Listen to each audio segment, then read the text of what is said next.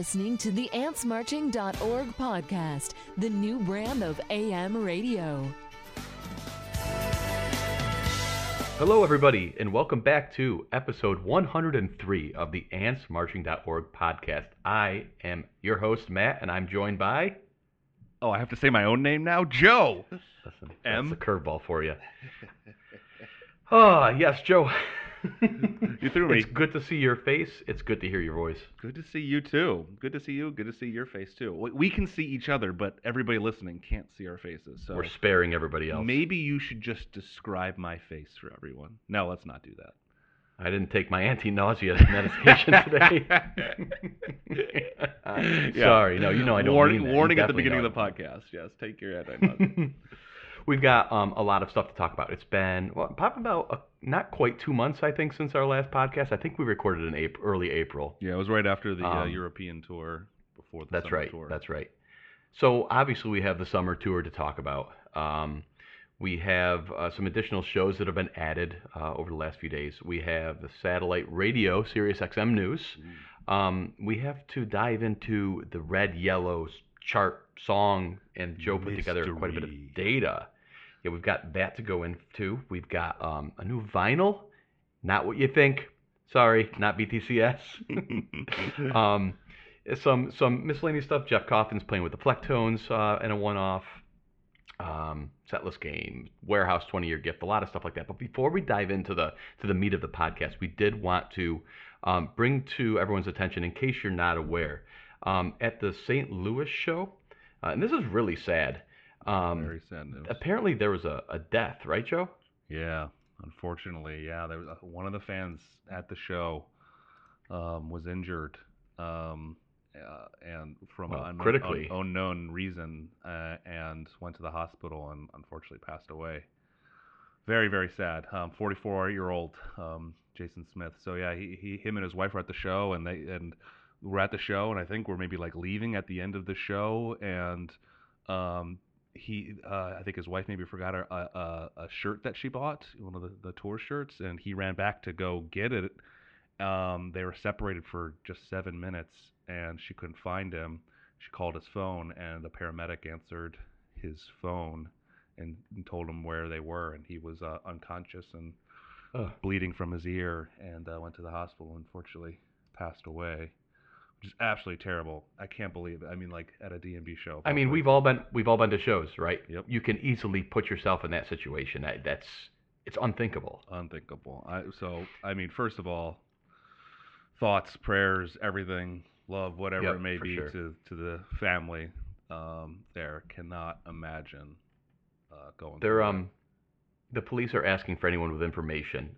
Call the Maryland Heights Police. Their number is 314-298-8700.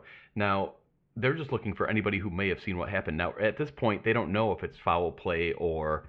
I mean, it's very possible, and I'm not saying this is likely, but, I mean, maybe he was, going against the grain of the crowd. He's standing on chairs.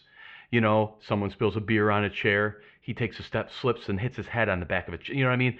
It could be anything. It doesn't necessarily mean it's foul play, from what I understand from the article that I've read. Yeah. They just say it's, like a mystery or maybe suspicious. It was suspicious. It doesn't seem normal because it's blunt force to the back of the head enough to crack the skull. Yeah. Either he got hit by something or whatever. So if you guys, anybody that was at the show, I think a lot of people have heard about this, but if by chance, we're getting to somebody that hasn't heard about this and you saw something, the family. I mean, somebody had to see something, right? I mean, that just can't, and there were so many people there, so you'd think something. Right. I mean, so hopefully something can come. That I think just the family wants some peace of mind, right? It's just unknown, and they just kind of want to understand. So if there's anybody that's listening to this, is at the show, has any information, please pass it along. Yeah, and if anything, this is not to sound all dad and PSA and everything, but, not to say this had anything to do with it, but limit your consumption at shows to a responsible level, too, because, it's scary to think that either this gentleman was too much or a possible perpetrator or whatever, but ultimately, violence at these shows, it's a scary concept, man, and just has no place. Yeah, too much alcohol isn't a good thing. No. No, no. Well, yeah, so definitely contact the Maryland Heights police if you have any information. Pass the word along to anybody you might know who had been at the show too. See if we can help, get this thing figured out. Unfortunately, Point. but moving on. So the headlining topic, right, is the start of the summer tour. And we're now, what is it, 10 or 11 shows into it? Okay, so I see 9. Yep, 9. 9 shows in. 9 shows in, And 2 of yeah. which were festivals. And actually, there was supposed to be an extra one, right? They were supposed to play the Something in the Water Festival. That was That's Pharrell's right. festival. Pharrell, right? Kind of the first full band in the States after being overseas. And unfortunately, the weather did not cooperate. Storms, lightning in the area, they unfortunately just had to call it. And it was not something that you can just like play the next day. There's other acts and festivals. It's a one-time festival, set up stages. So really unfortunate for those that were hoping to catch the band there. So yeah, that one didn't happen. But then there were 2 other festivals, the Memphis Beale Street Music Festival and New Orleans Jazz Festival, which is kind of been a staple festival for DMB Sure. over the years. I misspoke. It's actually 10 shows, including those 2 festivals Okay, so far. that's right. It is 10. Yep. You want to know? You want to know how I know that? And this kind I of want to know how you know that. because then it goes into the set lists. Is Because you like Coldplay? You get the reference? oh wait, no, why? 40-year-old version. I know the movie. You want to know how I know whatever that whole scene? Because never mind. Oh, doesn't he say like I'm vaguely remembering this like he I don't know. It's Seth Rogen and Paul Rudd, and I think it's how I know you're gay because you like Coldplay. But the way you just said how I know that, it brought me back to that movie. You know how I know that? Well, I'll tell you the real reason why I know. And the real reason I know is because I was keeping an eye on what the number 1 song played was, and that's where my 9 was coming from. Is because I think it's "Do You Remember" has been played 9 times out of 10 appearances. How could I forget? That's what it should be renamed to. So it looks like "Do You Remember" is going to be the Samurai Cop of 2019, which we know Dave is a very, very big fan of that song. It means a lot to him, just the contents of the song and how it came about. They've done video production for it, so it will be a song that looks like we're going to hear. It's separated itself from the pack. 2 shows, 10 shows in, 9 plays. The next highest is 7 plays, so it's already kind of not even long enough to hit the can. There's not. I mean, there's only one song that's not that good that you're long enough to hit the can, in my opinion. What's that? Angel? No, I wouldn't do that. It's Jimmy thing. You can get to the can. Oh, are you there? Are you there with Jimmy now? Oh, I've always been. Have you arrived? Oh, I've always arrived with Jimmy. Oh yeah, I've always. Joe's always been the pessimist here. Yeah, okay. I mean, I like it, right? But I can literally get to the bathroom and get back and still hear a good majority of the song and actually hear the better parts of the song. So. I like the beginning actually. Do you? That's why I like Jimmy. A 7-minute Jimmy would thrill me because I like the verse and it's chill, it's cool. There's nothing else they have like it. Yeah. It's a great song until they've just stretched it out into this 20-minute bore fest. Do you like it when the crowd sings the lyrics or when Dave sings the lyrics? Dave. Okay. You don't like the crowd sing? In most cases. So there was 10 shows. Yes. And I know you and I have talked privately, but I think the first 6 of them had a lot of people pretty pissed off, a little worried. And I've anybody who's regular listener to this podcast knows that there's no secret that I feel like I've kind of been there for a number of years now, but it feels like just trying to skim the forums and getting a general pulse of the community. I almost feel like more than ever, the beginning of this summer tour has been all right, man, things are happening now. People are really starting to shift in terms of the general populace. I don't know if you agree. I feel like we had the same moment that happened at this year, but it's happened about 1/3 of the way in. I feel like 1/3 in, you're like, this just went stale.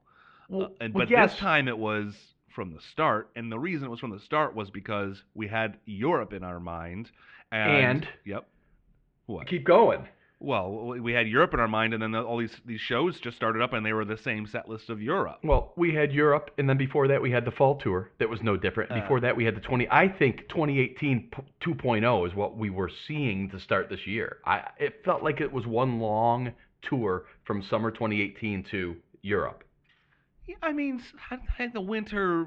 I mean, we had some cool things in the winter, like some of the old Batson sessions songs started to get played. But yes, I mean, there were clearly staples that transversed all of those sub tours, and then the fact that we picked up 2019, and here all of a sudden again it's Louisiana Bayou, it's Stand Up, it's Do You Remember? I guess you could say, some of these songs that were getting heavy play, they're back, and I just think Sledgehammer, yeah. Just people jumped on that right away because I think all in our minds we had this idea that suddenly now it's a new tour, and so things have to be different. They flip a switch, and what they did in the past has to be different. It's a new tour. And I think we even probably, or even myself, talked about that even in our last podcast as far as what our prediction was for what the summer is going to be like. And I was pretty confident that I don't think it's going to continue on the way that it did from Europe and, like you said, from the summer before. But man, when some of those first set lists came out, I mean, it was. Well, and that's exactly what. And I hate to say I told you so, but I said I see no indication that it will change. Right. There's hope, and then there's that was exactly what you said. He was like, there's nothing to give me any kind of idea that they would change what they were doing. Right. That was what you said. And I say for 6 shows I was on. Yeah, you were, and I think we were going back and forth, and I was coming to the defense, I guess, of the band, or trying to calm the pitchforks and say we're a little early at this point to pull out the pitchforks. I mean, I was not happy. I was definitely not adding any additional shows until I saw a change. He wouldn't add the 22nd and 23rd, but he's already locked in for 21. Just pretty clear here. Pretty pot committed.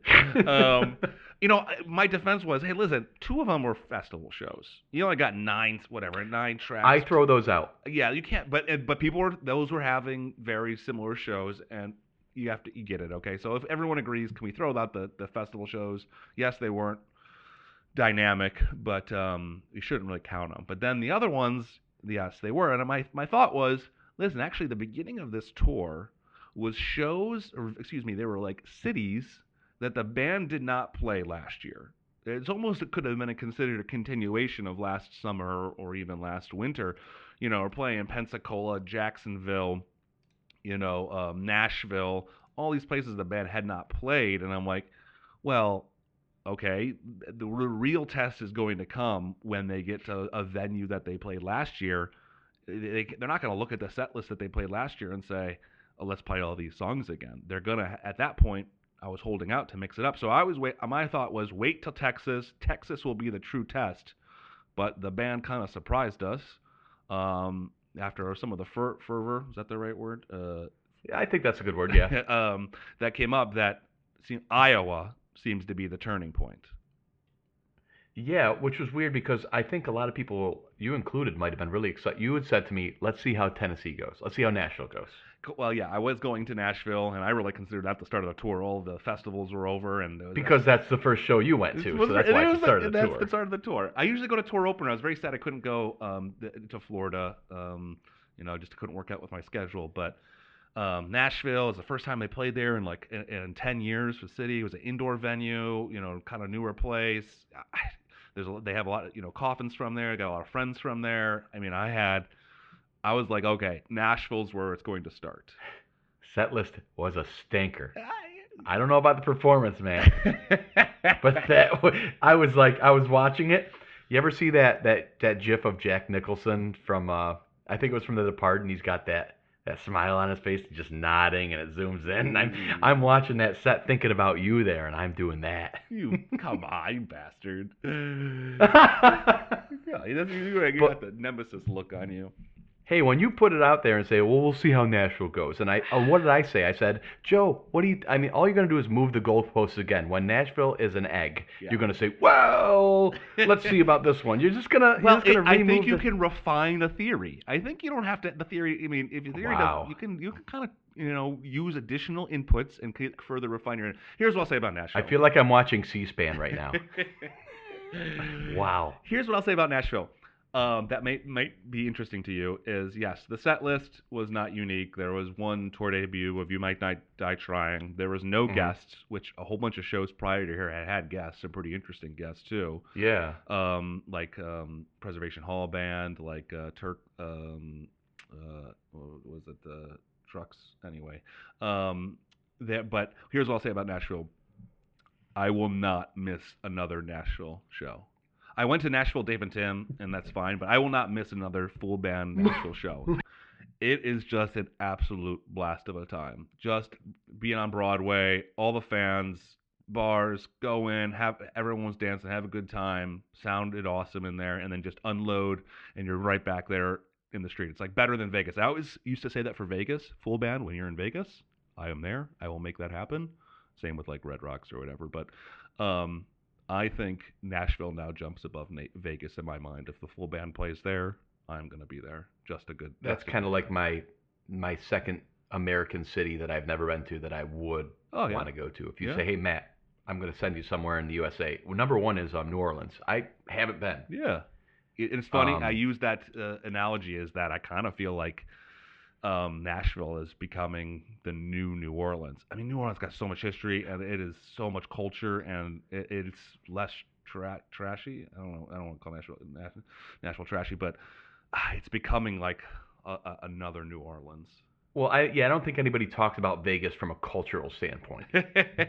Well, no, you know what I mean. It's not rich in deep culture. I mean, the old strip is cool. Yeah, true. But Nashville has that. New Orleans has that. Yes, Nashville does have more than Vegas. Yes, it has a story, has some Grand Ole Opry, right? Yep, some history. Yeah.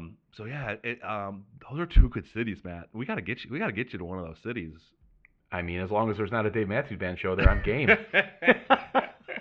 I want to hear some. No, well, they just played both of those cities, so they probably won't be back for another 3 or 4 years. So it's safe.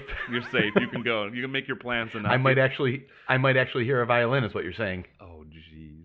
Oh, okay. Thank you. Just reminded me something. That was my biggest takeaway from Nashville, and again, another surprise maybe.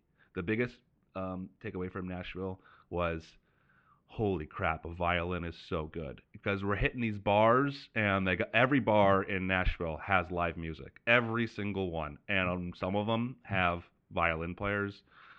Oh my gosh, it hits you so hard when you are seeing a live performance with a violin. I mean, it's been a while. I think the last one I saw was Boyd, which was, whenever that was. When was the last time I saw Boyd? Listen, this band with Good Boyd, that's why you got into them, just so you know.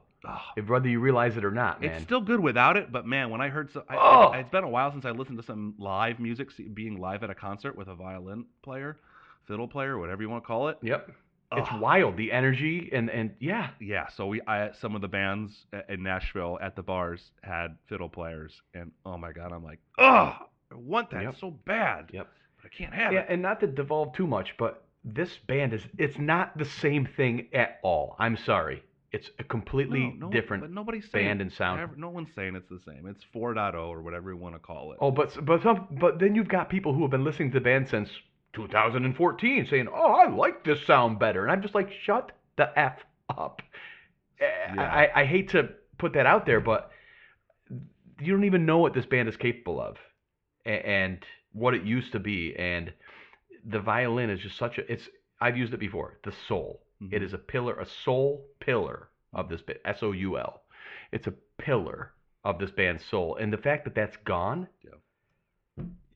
and what drives me the craziest is the stubborn attitude, the bucket of effort, the resistance to, it's not a defeat, guys, if you want to replace that sound with someone who has energy. That is what is, that single instrument.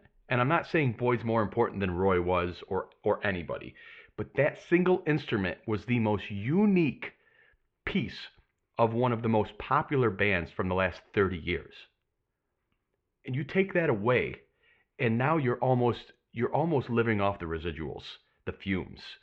And you're going to maintain business that way. You're always going to, your stuff's already out there. You're going to live off your reputation because that reputation got so huge over so many years. That'll never completely stop. It'll continue to decrease slowly, but when you take that away, it's not the same product. And the people say, "Oh, then just stop listening." Well, why did it have to be that way? And everything I'm looking at, it seems out of stubbornness it's that way, and not for any good reason. Yeah, I don't get that.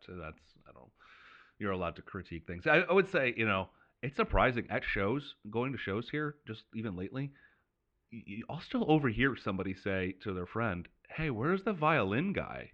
There's a lot of people that go to shows that have gone just when they come to town and they go and with their friends and they're not like overly passionate about it. Casual fans, not probably really the majority. Yeah, and I overhear, "Hey, where's the violin guy?" And they kind of look at each other, and that's what people remembered. That's the point of this. People go to the show and they remember, hey, the violin. They might not even know his name. The violin guy was a blast, and they loved that about it. And people talked about that. So, yeah. Anyway, sidetrack, but that hurt hearing that in Nashville. Yeah. Then came Des Moines, Iowa. And no offense to Des Moines, Iowa, but you're like the home of the first presidential primary and now apparently the best show of the 2019 tour. So you've got another distinction. Those are the two distinctions. and bravo, because I'm loving almost this entire set. It got 4 total show flow downvotes for me. 4 total. 3 neutrals, and the rest were all positive. I have basically we're talking Bayou as an opener, which again, show flow is not just this song is thumbs up, thumbs down. It's where the song plays in the set. Yeah. If it's a unique opener, but it's not a song I would normally give a thumbs up, but it's never been opened with or what things, I'll give it a thumbs up because that's cool. That's mixing it up. So I'm okay with a Bayou opener. Not to say it's never opened, but and then you have 3 tour debuts in a row, right? Big Eyed Fish, To Bartender, and So Right. Mind blown. I mean, I'm watching. Like, I'm watching these 4 songs come in, and I'm like, is this a prank? I mean, like, what is somebody? Is this just like they're gonna say this is the last show or something? What a start, Bayou, and then Big Eyed Fish, Bartender, So Right. I mean, that is awesome start. Hard to keep up with that. Yep, and indeed it is, because Do You Remember followed that to just let the air out of the room, but then, maybe some of my favorite 3 songs to show up on any set list on any given night, the So Much bridge to Too Much. So, I mean, just talk about kicking the energy back up, and then Samurai Cop, once again popping the balloon. Yeah, Samurai Cop. Yeah, it seems like there was a little bit of a pattern there, huh? A few yeah, but then you get Crush, which is just, I don't know if I've ever heard anybody complain about Crush, like ever. It just seems to be, it's even though it's a long song, right? Yeah. Which, like Jimmy, has been kind of relegated, but Crush just seems to maintain that popular. It's a great song. It's a great song. Awesome little feel to it, yeah, jazzy. And then what?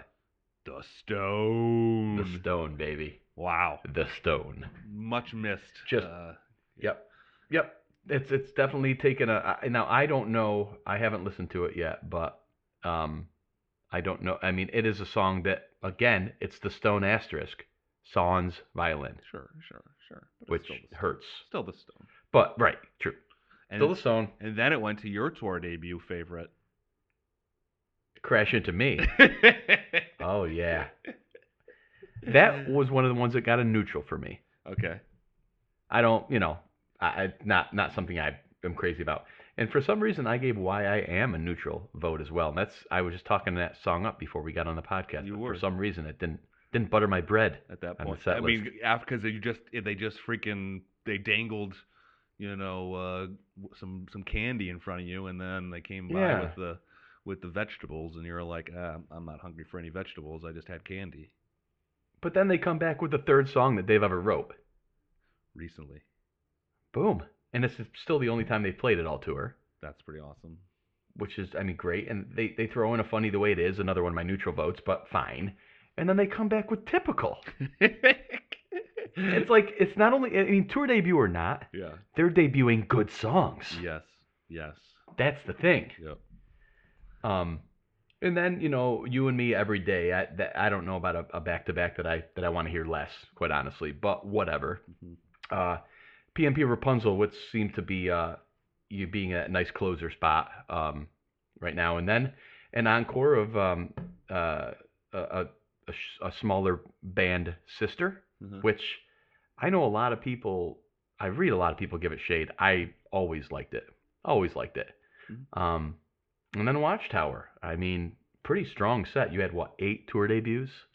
That's amazing. Yeah, and they did Yeah. Stairway to Heaven as part of the Watcher, which they've done before, but that is a strong set right there. That is a nice show. Yeah. Now, I don't know if anybody out there, everybody knows, but if you go to Tour Central on the website during a show and go to the actual show set, the songs will actually populate live now on the Tour Central page for the show, and you can actually live show flow vote. So you can see how the show is flowing basically as it goes, and you can see how everybody else is voting, and the page will automatically refresh as well. So head on over to Tour Central during the show. Just have a tab on your browser open or a window open somewhere on your screen, and just that way you can keep up with the set and see how people are liking it too, which is kind of neat. Yeah. Good. I good did tip. I did that in the off season. Yeah. Like that Yeah. feature. So since then we've had 3 shows. Yep. Since that Des Moines show, kind of like what? Yeah. The next one was Maryland Heights, Yep. and while not quite as wild out of nowhere as Iowa, we still got 4 tour debuts. Yeah. Some decent ones too. Yeah, I mean, they got Say Goodbye after 41. Yep. You did get a Raven, which wasn't a tour debut, but you got Raven. Mm-hmm. Stay or Leave, which I always like. You got Another Stone, not tour debut. You got Grace Is Gone, which I mean, if you held a gun to my head and said you can take 10 songs with you from this band to that island, Mhm. that might be one of them. Ooh, wow. It is I mean, in terms of a well-written song, Yeah. it's a country song Yep. from not a country band, and it's got some of Dave's, in my opinion, maybe like Dreaming Tree. I consider those lyrics incredibly deep and well. The way that's written is really well written. I think Grace is maybe not at that level, but it's one of his better lyrical songs and just catchy song, man. I wonder why didn't Take off more. It was kind of the single. I think that's when the band was starting its downslide, to be honest with you. Yep. And it really wasn't getting it was really the end of radio and really Yep. the end of D&B on radio, and then Yep. what's a single at that point? It doesn't really mean as much. Exactly. And then this is a pretty monster encore. It would be an even more monster encore if I liked Ants now, which I don't anymore. Yeah.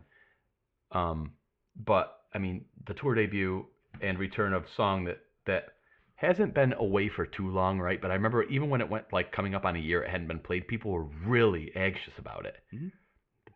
The two-step. Two-step. Two-step opens the encore and they go into Ants.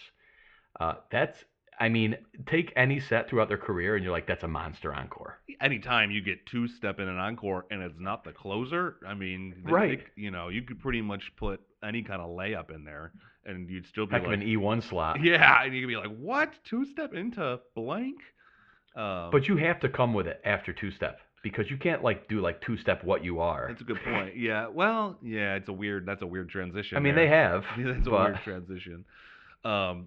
Yeah, that's just amazing to see two-step back. Now, I will say, maybe I should wait till we get through Texas. My one complaint is I think, I mean, it's not a complaint, but my one kind of feedback is I think we talked about wanting more from set lists and more variety, and that was one of the 2 things we asked for, right, or we hoped for. And we see this now in the last 4 shows, more variety, less songs getting played as frequently.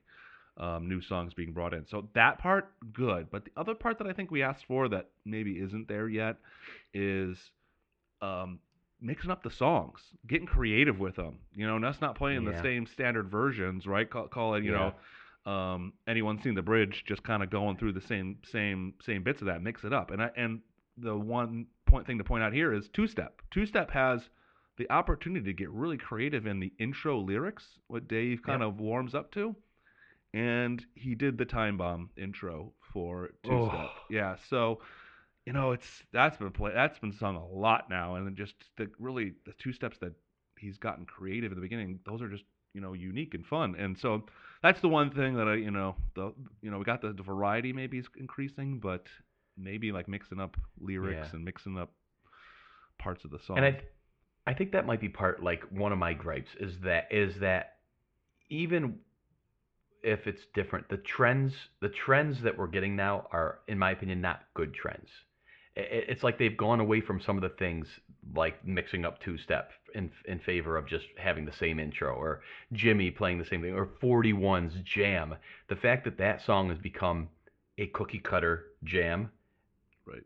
makes me want to puke. I mean, that's pathetic. Right. But that's like, here's a good example.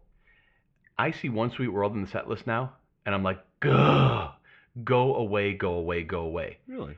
I would not feel the same way if he played the freaking intro like he did for the first 15 years of its life. Yeah. They missed That beautiful intro. Yep. Or just mix it Why up. did they have to go? Yeah, just mix it up. Yeah. I don't know. Yeah, then that's like I said. I think that's that if we're comparing to the past, and what they were doing versus what they're doing now, I do miss that. And there's little things that come up. So I don't want to say everything is just the same. Not everything.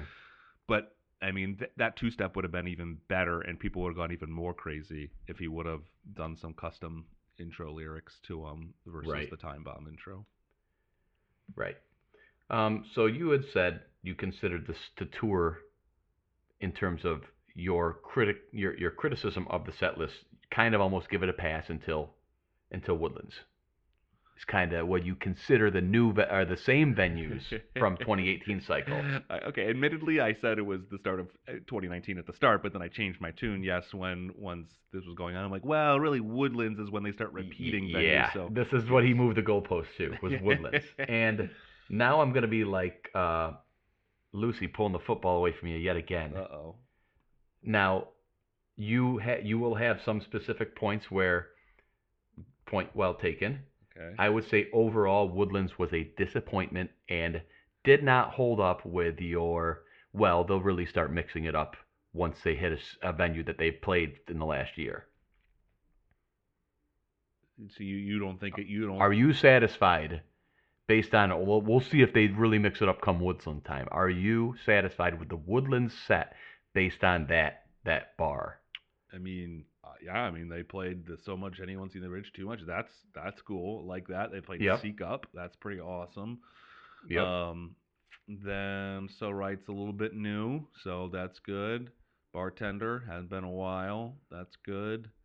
Yeah. Digging a Ditch. That Yeah. was a tour debut. Ditch was the lone tour debut. Yeah. Which there's still, at least we got one, right? At some point here, he seems like he stopped getting tour debuts, so it's nice to still get that. You know what would be cool? I might code this into Tour Central. Yeah. To be able to, at a quick glance, go the last time this was played at the venue, in addition to the last time the song was played. Sure. Because I'd like to just line that up and see. You want to know how many shows at that venue ago, or because you might just, if you say last time at the venue, you don't really know. Okay, was that the last time they played there, or not the last time they played there? Right. So much to say. Okay, that's the fourth time it's been played this tour, but how many shows ago at the Woodlands has So Much been played? Was it the last time? Are 10 of these 17 songs or whatever were they played the last time they were there? I think that's what I'm getting at. Yep. I'll have to dig that in. I might put that in.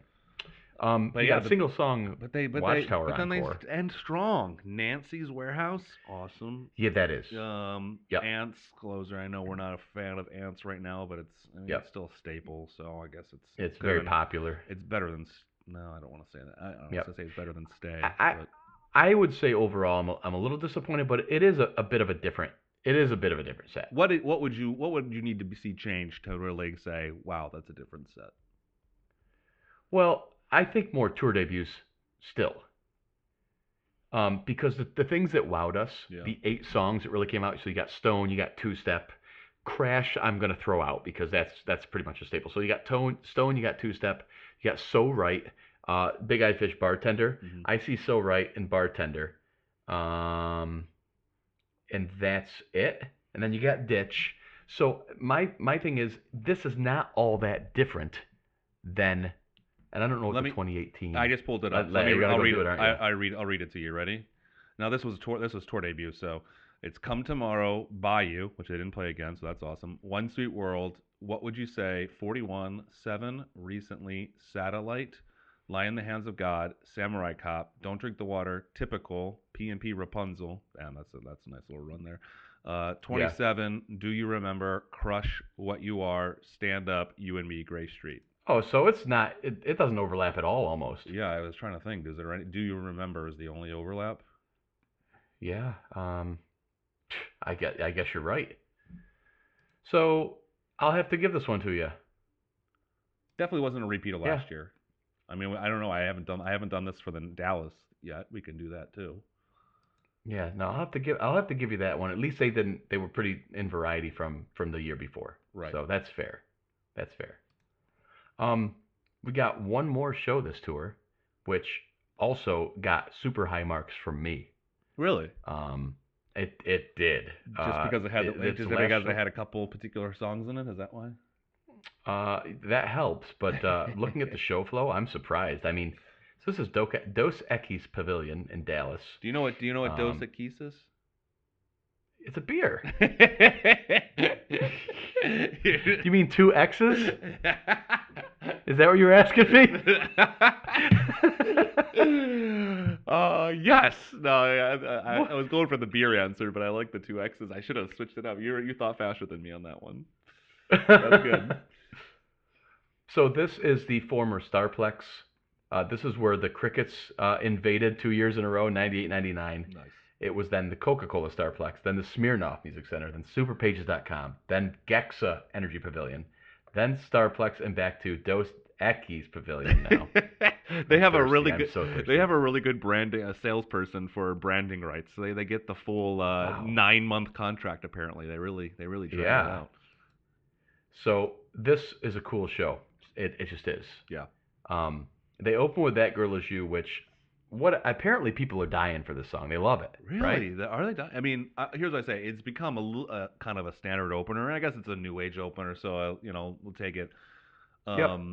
It's a good build. It's a guy. It Yep. starts. I agree. Yeah. When they jammed with, and at even Preservation Hall, when they got that, forget that. The jam part of the song is fun.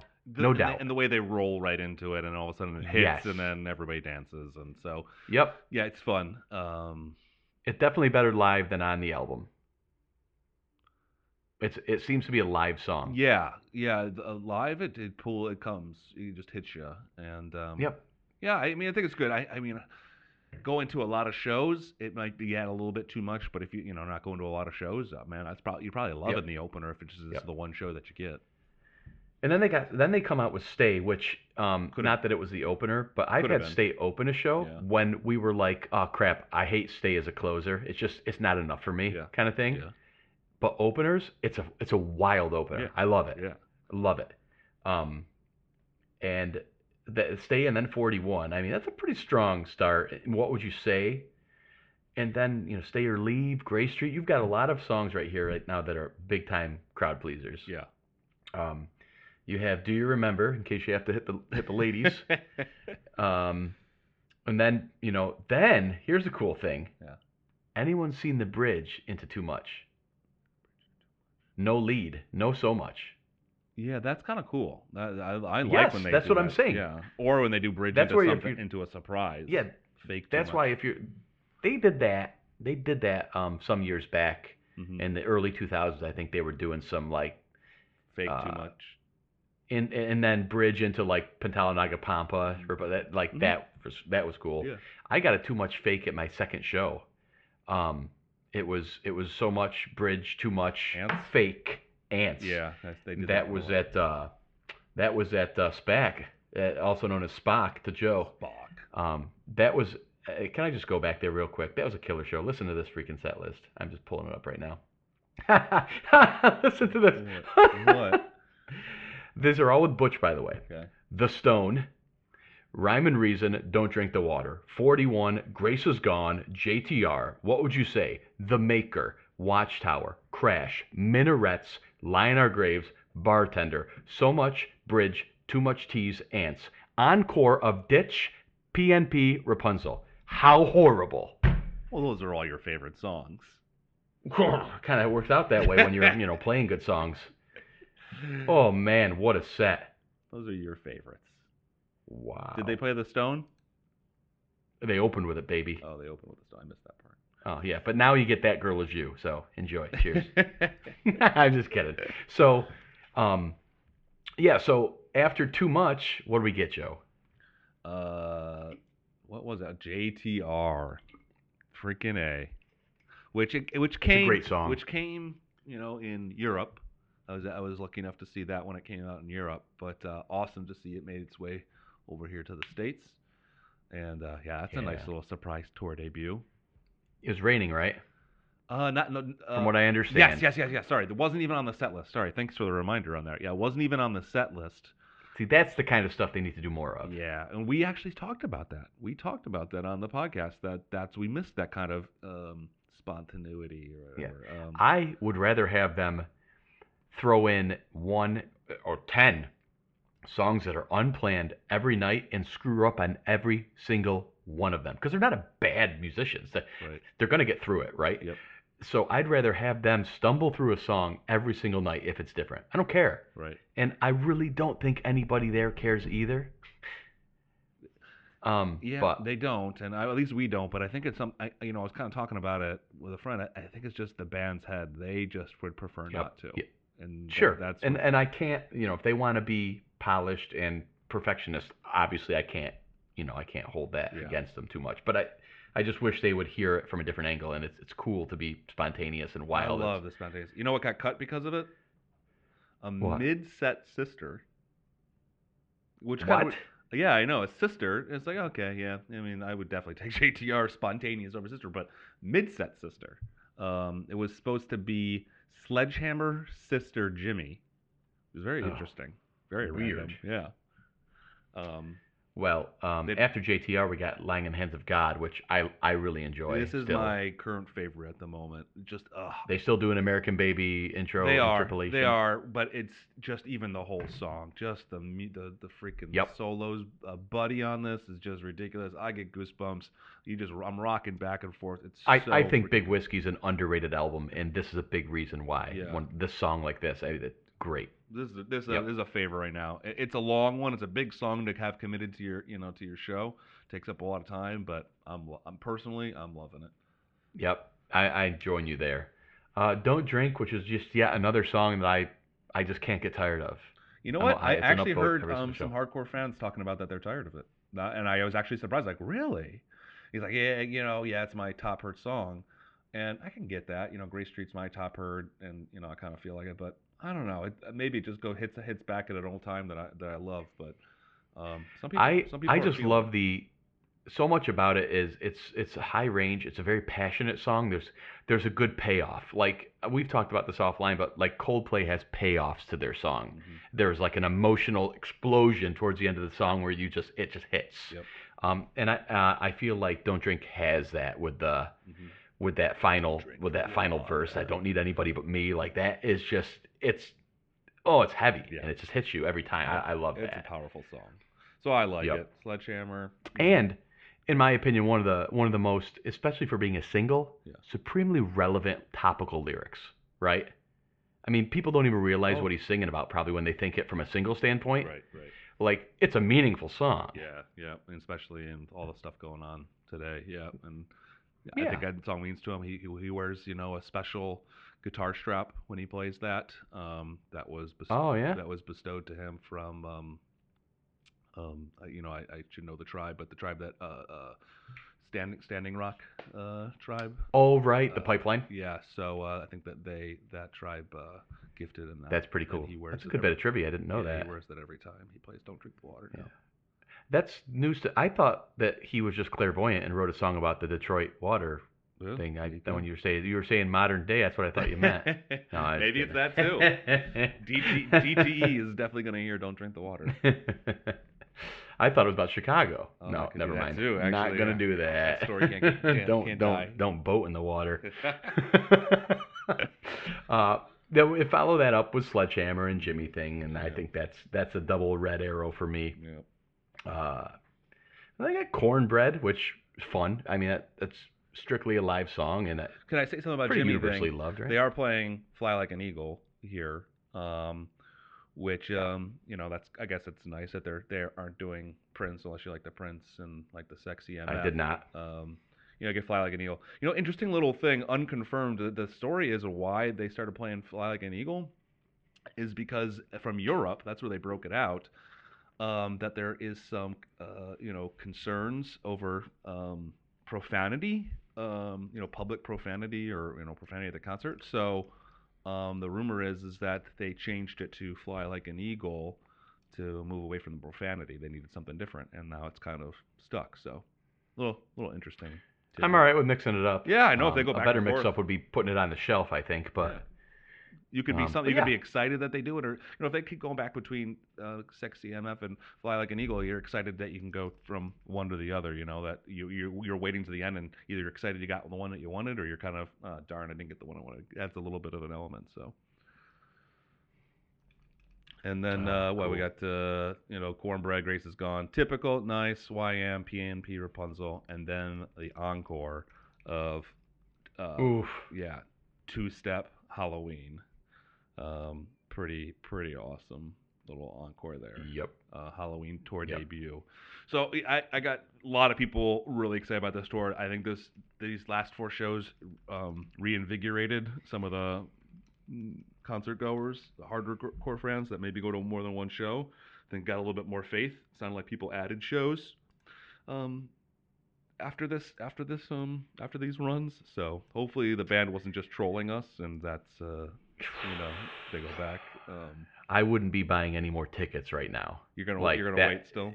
Oh yeah, I mean we've seen this before. Yeah. Every tour we see it, and people get psyched, Yep. and then it's like it's just like I said. There's the hope, but we've all been following this band long enough, especially the last 10 years or so, to see what likely happens, and I welcome myself being wrong and proven wrong. We'll find out. The band returns now. They're on a 1 month or 3 month, 3 week break. They return. No, it's darn near a month. It's May 18th to June 14th, and that's Camden. Yep.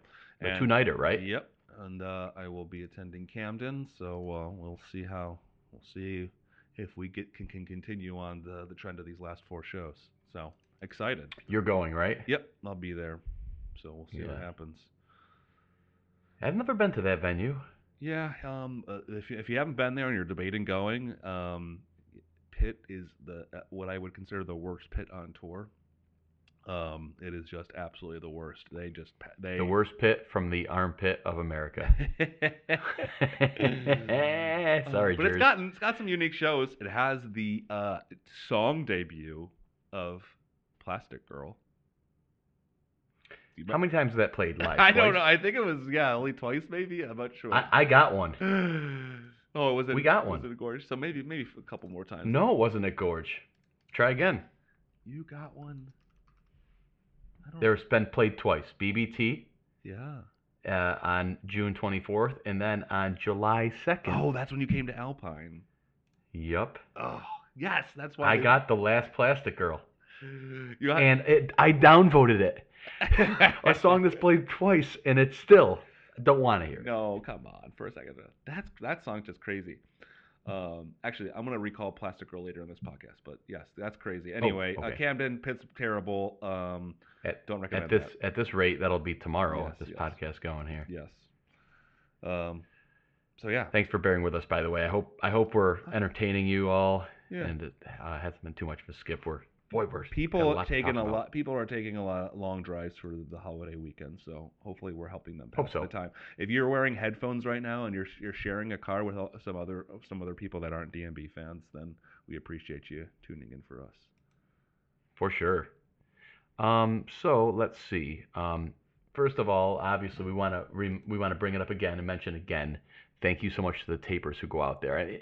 It's weird. It seems like it's a little bit died down from the heydays of like the early 2000s when just like there were multiple tapers at every show and there was just this appetite for getting shows recorded and getting them out there. You never knew what was going to happen. It's kind of pulled back from there a little bit, but the tapers are still something that widely taken for granted, and that's not to attack anybody if they they don't really think about it that much. It's just we've just been so spoiled. It's impossible not to just by default kind of take that for granted a little bit. Yep. We want to do everything we can to just mention whenever possible. Just thank you. It is a thankless job.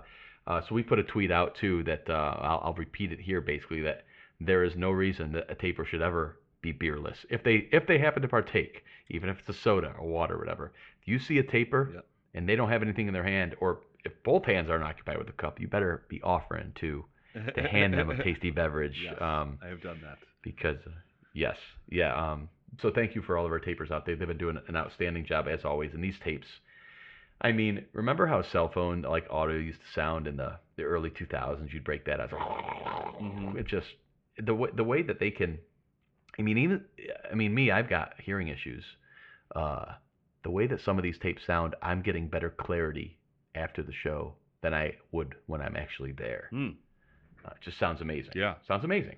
They're able to elevate above some of the ambient crowd noise down below. Yep. Get above that and make for some really awesome recordings. And that kit is not cheap. No. I mean, it is not cheap. 4 digits. I don't even know exactly how much, yeah. but it's big dollars. Yep. Not to mention the travel and the tickets and just the headache with people possibly bumping into your stands, Mm-hmm. dealing with venue security that for most bands are used to the nope, you're not bringing that in here. Exactly. And having to explain the same story Mm-hmm. to yet again, and this, no, it's really okay, and deal that. You even dealt with that, right, Joe? Yep. That happens on tour, and yeah, I did. Also people behind that don't really understand what taping is, and they complain about a pole that's blocking one light in the stage. Meanwhile, they bring in their signs and hold up a cell phone in other people's view for the whole time. Yeah, it's like really. Yeah. So they are definitely the heroes, the tapers, and they just their day they're at the mercy of the taping, and they don't get to enjoy the day the same way. Right. And just really appreciative of everything they do. For sure. So barring the festival shows that have different taping requirements. I don't know about you, Joe, if that's the case or just not enough level of interest to get a tape there. Those tapes have not been released. Yeah. But every show except for the 2X Pavilion in Dallas show has been released now. They're all available on Ants to download the torrents, the FLAC files. They're also all posted on DMB Hub, our iPhone app. So go ahead and stream. Thank you so much to all the tapers out there, and they've all done an excellent job. So go ahead and stream away. If you've got an iPhone, free app, DMB Hub. No reason not to have it. If you're listening to this podcast, you probably do. But in case you don't, go get it. Go get it. Let's talk about the setlist game, Joe. Yes. What would you like to talk about? Just that we can play it, or do you want to recap it? I want to recap it. All right. Yeah. I mean, you know who you got a favorite usually in the race, right? I do. He's. I would call him a friend at this point. He's a fellow Jets fan. BFF. So I mean, how could he not be? Yes. How could he not be? You guys are BFFs. The Heartbreak Kid himself, of course. We're talking about Tony B. Tony B, shout out, man. How you doing, buddy? Plus, he is number 2 right now. Number 2, going strong. You know what jumps out to me at this top 10, Joe? What's that? The average points per show for the entire top 10. Yeah. I don't have the exact data. I'm not going to go back and look, but it always seems like the top 1 or 2 would have. It's like NBA scoring average. They have north of 30 points a show typically. If you're going to win this, you're going to have to be around 30, 31 points a show, typically. And then the rest of the top 10 fills out anywhere between 26, 27, 28 points a show. Yep. The top 10 are all at 30.87 or better. So we're talking 31 points a show is the 10 spot.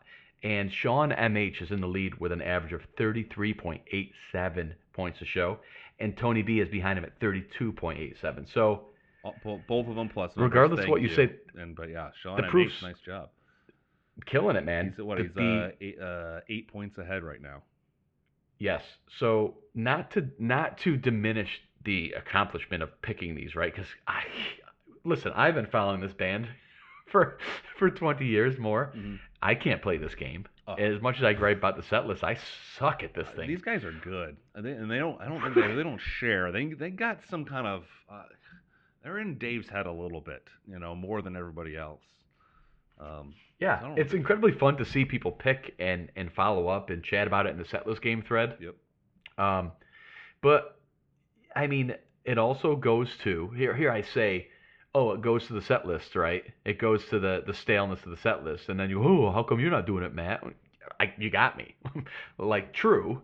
Yeah. But when you've got the top 10 at 31 points or better, there is also a variety component to that. Yeah, I mean, the average scores for them, though, those are what the top people are doing. The average scores are in the, let's see, it's like 19.6, 25.1, 23.9, 28.3, 17 points for Iowa. Makes sense, right? Very low average. You're right, yeah. 20.6, 20.6, and 25.9. So the average is right around the 20, 25 range. I love what you did with all those stats, by the way. What? I think it's probably an underutilized area of the site, but if you go to the setlist game and you go and click on, like, show statistics, you could really get into the nitty gritty in terms of, per show, how many total picks, how many picks per player. You can really dig in. It tells you something. What you can get from this is you can say, look, clearly Iowa they completely fooled the setlist pickers. And then you can say, look, Nashville, that had the highest average score, 28.3. So clearly that was the most predictable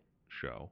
Right. Had a high score of 56, highest score so far. Well, here's a way to see the stats per show are really cool. Mm-hmm. And I might need to change the button here, but the button to the right says make your picks.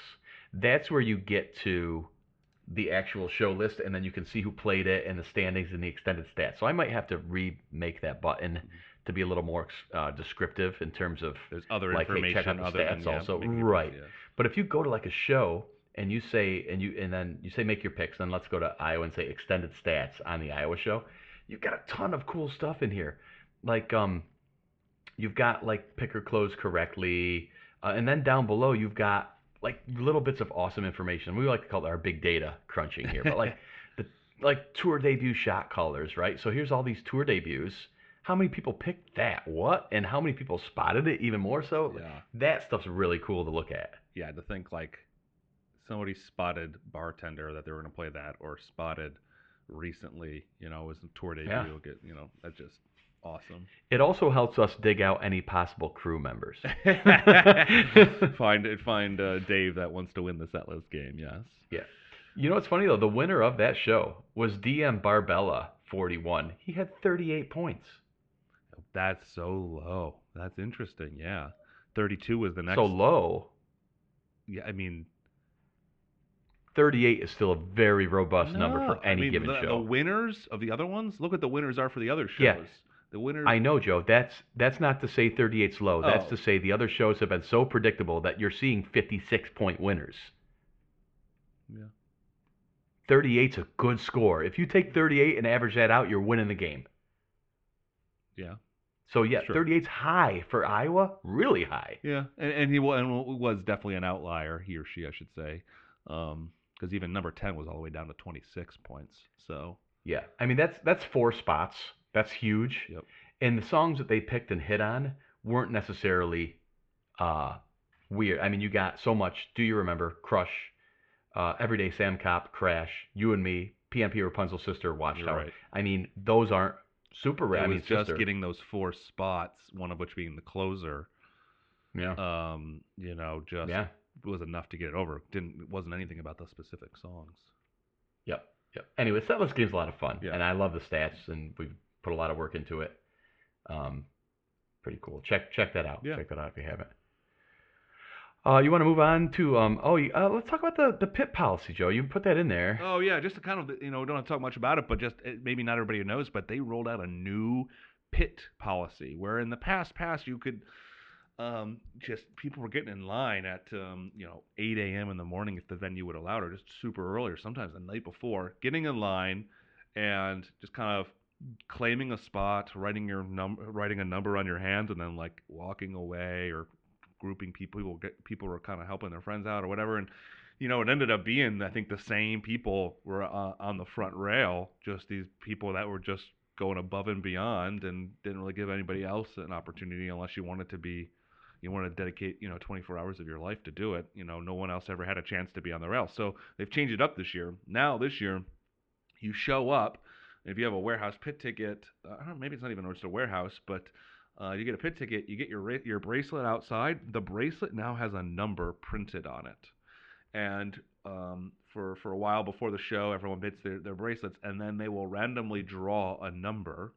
And whatever that number is, and whoever's, the next number after that forms the line, and all the numbers consecutive after that, looping around back to zero, is the order that then they will let people in, and I think they walk you down to the actual rail, so there's not even you have to run or anything like that, I don't think, anymore either. So it's an opportunity now for people that want to take a chance at maybe being able to get on the rail and not have to dedicate 24 hours to it. It's a new way. So I'm sure some people are upset about it, some people that want to do the 24-hour thing. But Yeah. I think for majority, it gives people an opportunity to be on the rail, and it's not going to be the same faces all the time. So pretty interesting. Yeah, that doesn't break my heart. No, just interesting. I just feel like there's probably some people that are upset about it because they always try to get on rail. Now it's kind of a little bit of a random, but I don't know. I like the random. It gives other people some options. Yep. That my anxiety, just the idea of having to get in line for that long to have. I mean, even then, it not even be guaranteed at a shot. Yep. At getting close, just drives me crazy. I did it one time. It's not for Did me. it one time. Alpine got there super early, first in line, all day, and then it was the big run to Alpine, and apparently I don't run fast enough because some people beat us, so we weren't. I could see blowing out my ACL. Because you're going down this hill. Like if you ever run high speed down a hill, You can't. it's not easy. If You're better off like taking that slip and slide, ripping it apart, and like just diving down and hoping for the slide best. down. Yeah, I mean, it was not. I was kind of more concerned about my health than probably some people just fully committed, and turned out for them. I mean, they got dead center. I was in front of. Sacrifice the body. I was in front of Stefan, so it wasn't too bad. But I did it one time, and I always say that was the one time I'm doing it. I will not do that again. That was too much. Well, that's cool. Here's a little bit of information. DMB radio is coming back on Sirius XM. That's awesome. I did not expect that pretty because cool, right? normally it had been right after albums. They do it for the summer following the album. So this was not on Weird my timing, right? Yeah, this was not on my radio radar until I think they were in New Orleans for Jazz Fest, and suddenly the Sirius guys in New Orleans too, and with the band at hotels and whatnot. So then it was like, this might be happening again. It's also a longer engagement. It goes until September. Which is awesome, because the last time they had to extend it in order to get it to them. It's great. So just from the start. It's great. Yeah. It's also on channel 30, which I think gives it last time it was on channel 3. It's a pretty major channel, right? Okay. So I think being a little deeper on the dial gives them a little bit more they can go longer. freedom. Yeah. They're not taking the place of this monster channel. Now they're kind of tucked back, so it can be a little longer, which I like.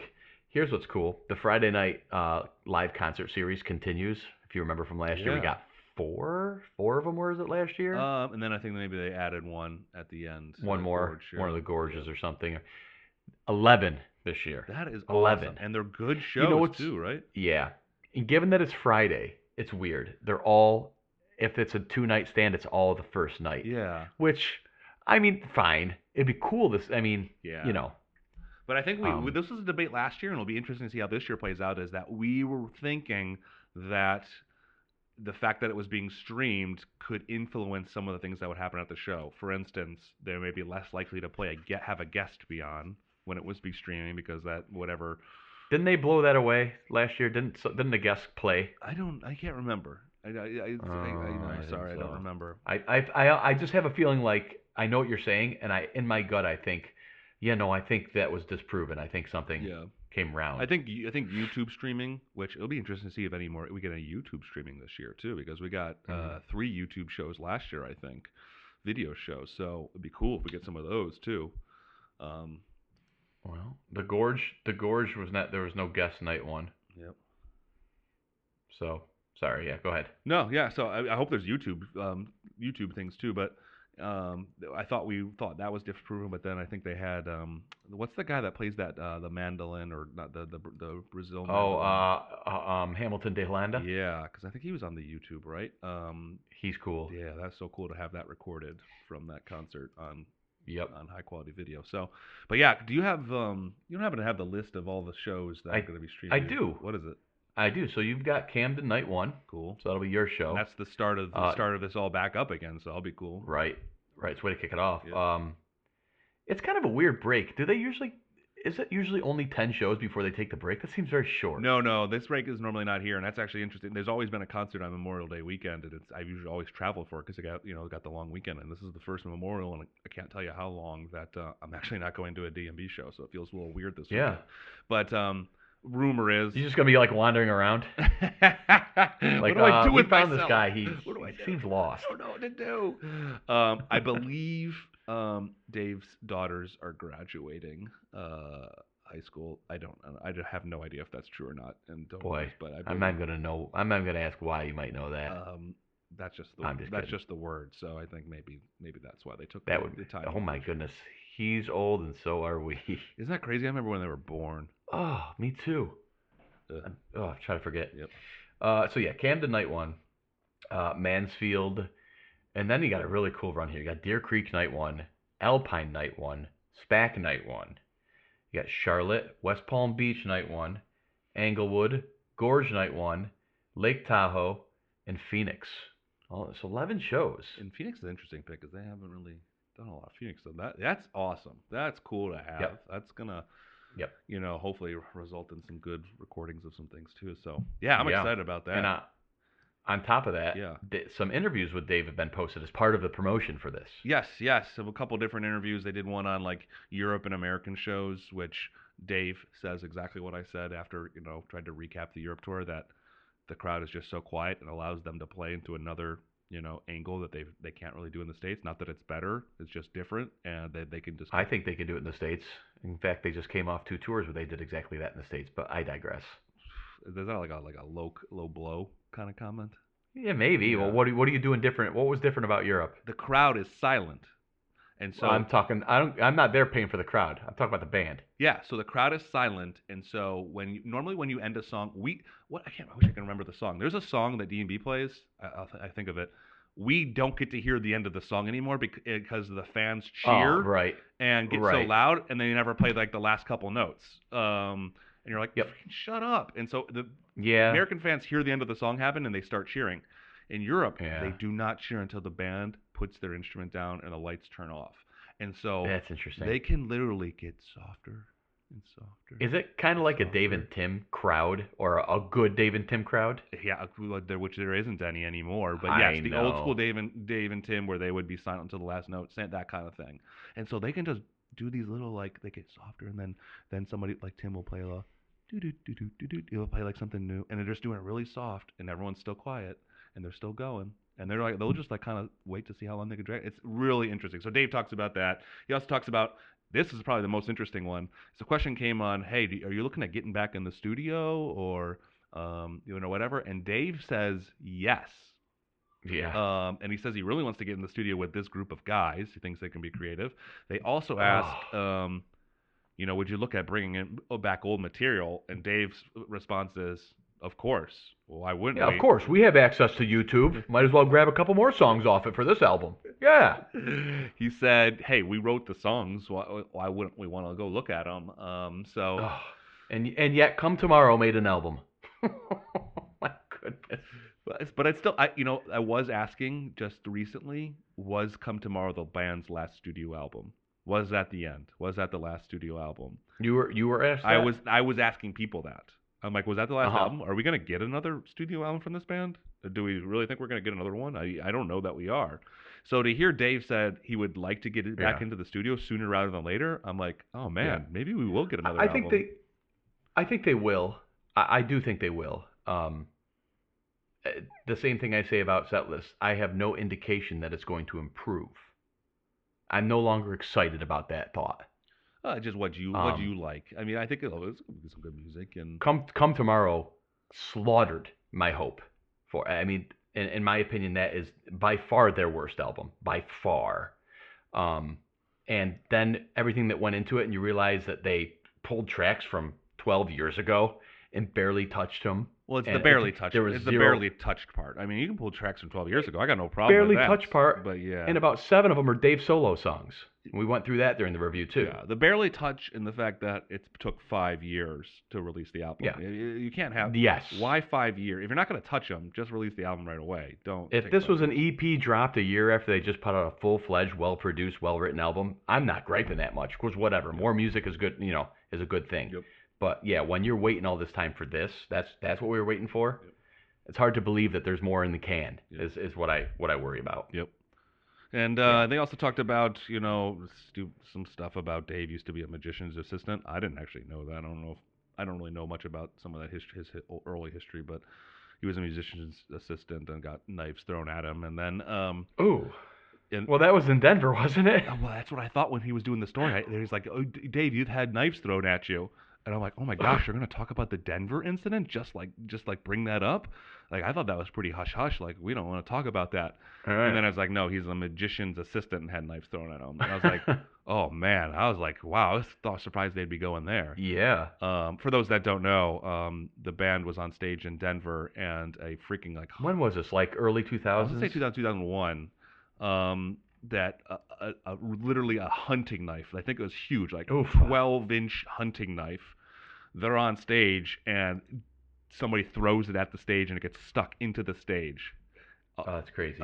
And so the band just pretty much walked off the stage, finished That's the it. song they were playing, and walked off the stage. And they took it very serious. There were some pretty stern messages after that. They were looking for any information on who did it. Yeah, it was pretty crazy. So anyway, they weren't talking about that. And then they're also he also talked about it. Would he do any future acting? And he said to get to the chase, he says, "Sure, I guess I'm always looking to be challenged, and if there's time fits, I wouldn't mind doing it." So you can check out those on the Sirius page or on I think their Twitter. Jambase also linked to them too if you want to check out those 4 videos. But supposedly there'll be more interviews and stuff like last year that'll be on Sirius. Cool. Rip through some of these final points here. Warehouse 20-year gift going out. It's a poster, right? The poster. It's kind of cool you get something for 20 years. I mean, that's a pretty big. All the 98, end of 98 and beginning of 99, they're hitting their 20-year mark of being in the warehouse. That's quite the accomplishment. So I guess the Came in the mail today for me. I haven't had time to open it yet, actually. Yep. And so it's for those that haven't seen yet. It's a poster. You get a special 20-year poster for it's just kind of like a concert goer with a jacket on with a bunch of DMV references on it. So limited edition 20-year gift poster. Yeah. That's cool. Actually, can I tell you something really interesting about that? Please.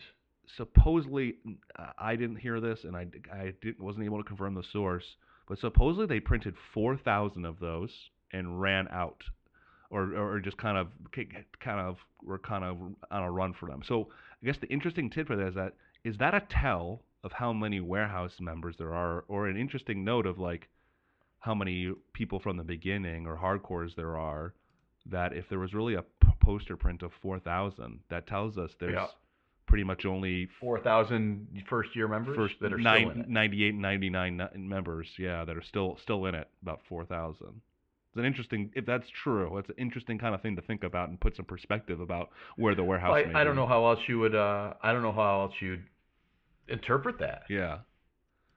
But it's interesting. It's like we never could know. It's like how many 1-year members are there, and like how many people are ahead of me. When I'm getting seat priority, I don't even know where I am in the list.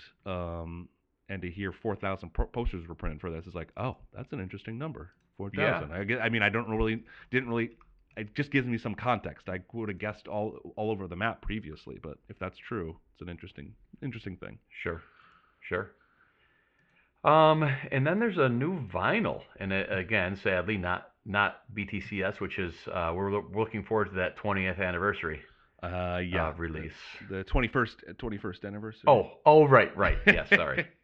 We're looking forward to that 21st anniversary of BTCS, but no, we have to wait. So instead, we get the Rhino's Choice potentially. It was kind of mistakenly released on Target's website, exclusive. It's going to have a bunch of live songs, some Come Tomorrow songs. So I assume it's going to be to celebrate 1 year release of Come Tomorrow. It's got the Come Tomorrow kind of branding on it. But here on out, Can't Stop, Raven, Typical Situation, Come Tomorrow, Best of What's Around, Satellite, Space Between, Virginia and the Rain, which is interesting because the album version of Virginia and the Rain they have not played live. So I guess we're going to get the non-album version of Virginia and the Rain. And then what would you say? Is this some kind of promotional thing? You think it tied up with something that they've done, and it's kind of... It is somewhat looks to be tied with Dreaming Tree wines. Dreaming Tree just released a rosé wine. That's a new edition, and I'm supposed so this new vinyl is going to be translucent rosé wine colored vinyl. So there's going to be connection to that. Wow. It's Target who had a special limited edition version of Come Tomorrow when it was released. So there's definitely some partnership between Target there to do this. The one thing I will be happy about is they're giving us MP3 codes with the vinyl. Thankfully. Oh, there you go. I know. It's like how I wish books did this. Have a digital copy too. I would buy all physical books. Yep. If they came with digital copies. Yep.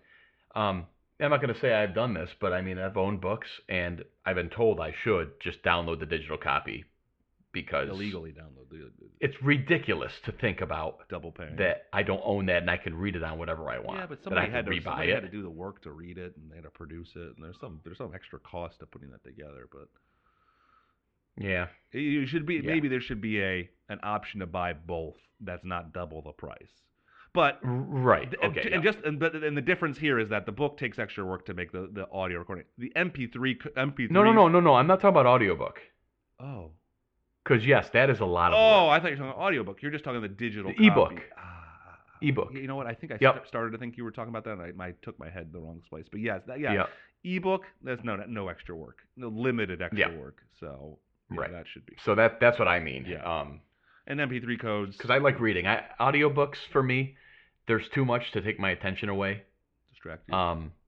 And I like the concept. I don't like the price though either. Audiobooks are expensive, but they're a lot of work. Yeah, exactly.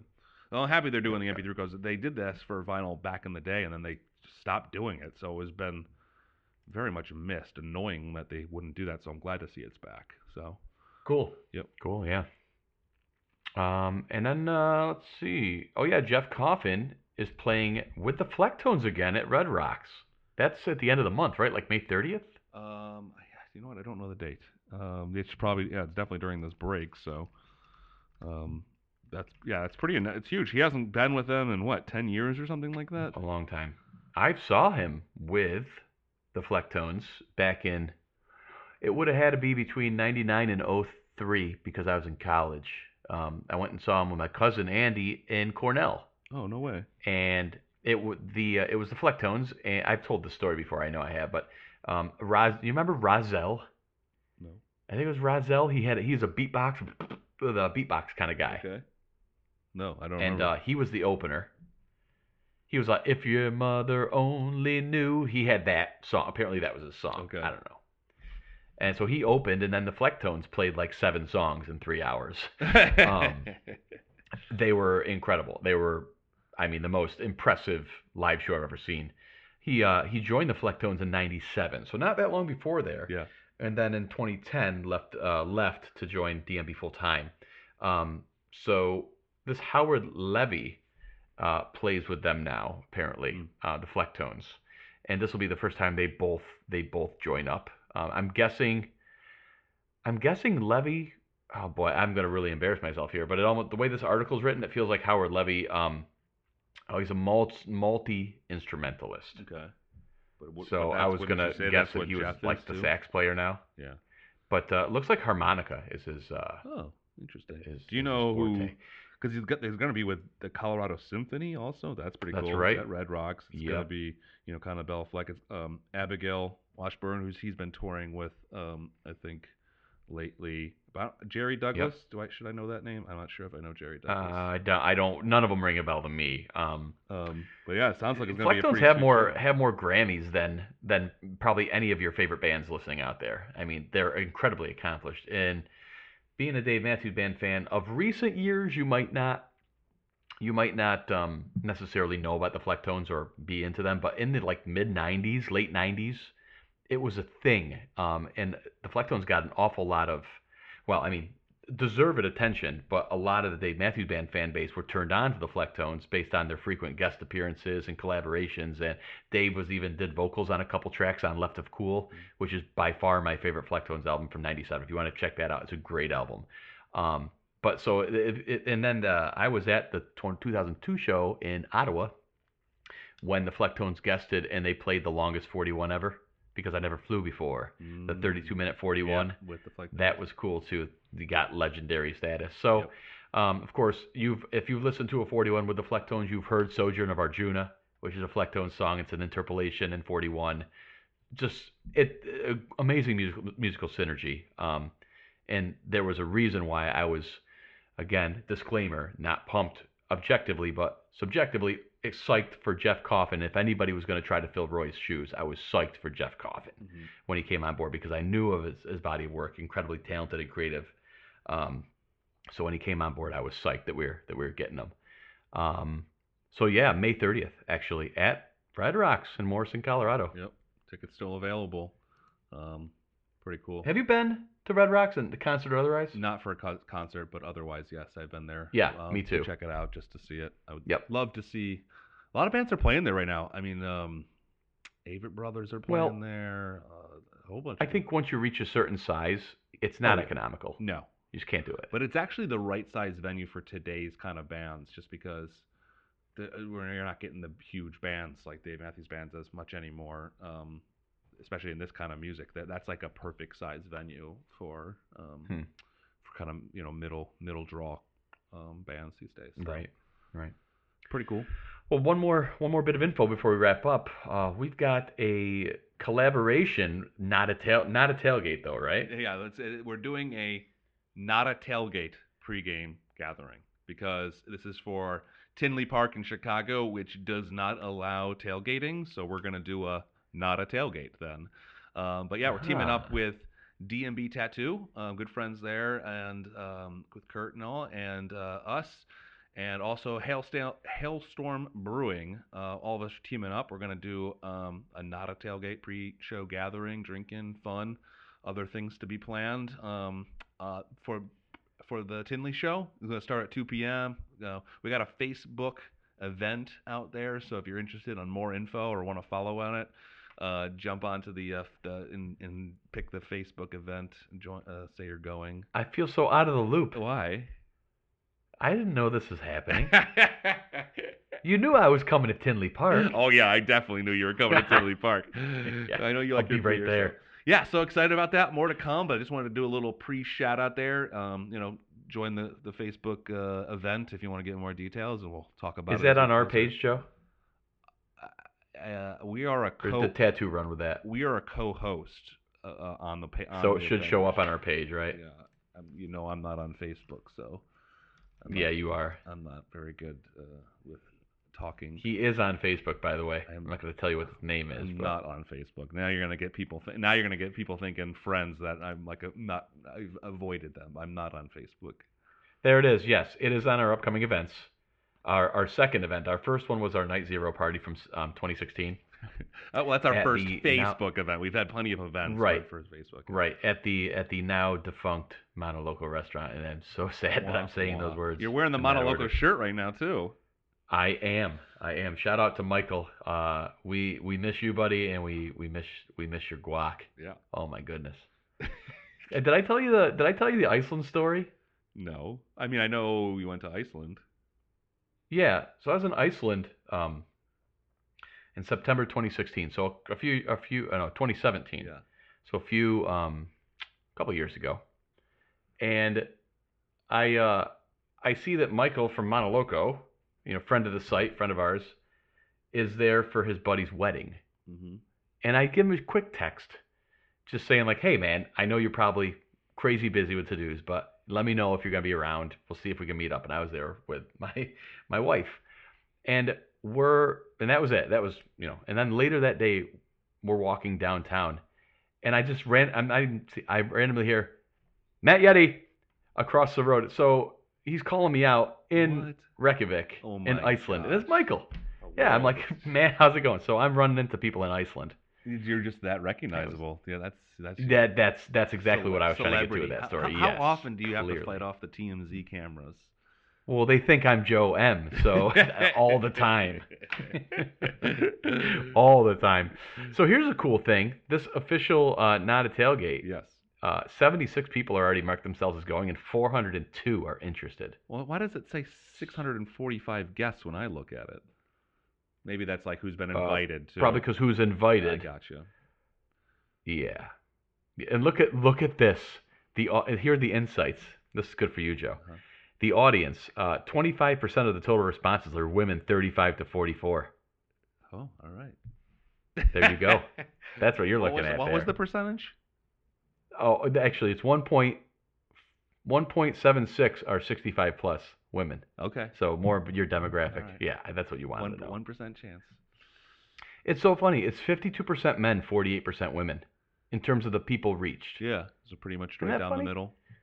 DMB is not and it's not like you would think, where it's a lot of like moms. I know there's a good concentration of DMB moms. Mm-hmm. It seems to be, following social media, and that's just not necessary. I mean, 35 to 44 is the highest percentage of females, and this is just looking at this tailgate. We're really devolving into this, but we love data, we love statistics. Everything's very fascinating. Yes, but the 18 to 24 demographic represents like 2%. Yeah. The 25 to 44, that's the power band right there. But are we, I love this, but then we also have to think, is there a Facebook bias where have 18 to 24-year-olds abandoned Facebook, and that's why that's... that's a good point. And then a very good point. That older group that you said that I'm also a part of, they're still using the Facebook. Look at this. There's going to be smoking barbecue chicken there. Oh, yeah. Kitchen, a food truck. A pig roast, man. We're going to do a pig roast. Oh, man. Will you save me some? We're going to have a band playing. Yeah, I'll save you some. Very cool. But what time are you getting there? I can't save it forever. What time are you getting there? Listen, that's what FedEx is for. FedEx me some BBQ. So I'm excited for. Well, that's cool. I'm excited for Not a Tailgate. I just made that up, that name. But have fun not tailgating. It's a not tailgate, but it's going to be an awesome meetup, and it's just like near the venue, just a short stone's throw away. So it's perfect for on the way, and we'll go rock out some DMB show afterwards. So. Cool. Thank you to DMB Tattoo guys for teaming up on this and helping organize it. Those guys, Kurt and team, those guys are awesome. So thanks. For sure. Well, that's going to do it for E103 of the Ants podcast. I am Matt. I am Joe M. Thanks for listening to us. Thanks for bearing with us. And be safe out there. We will catch you up here in about 3 weeks when the tour picks back up. Have fun, everyone. Take care.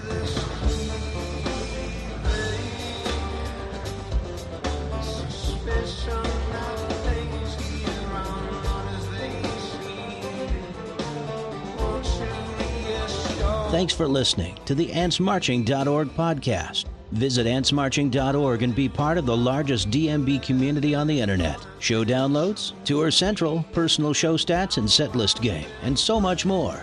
AntsMarching.org, the best stop for all things DMB.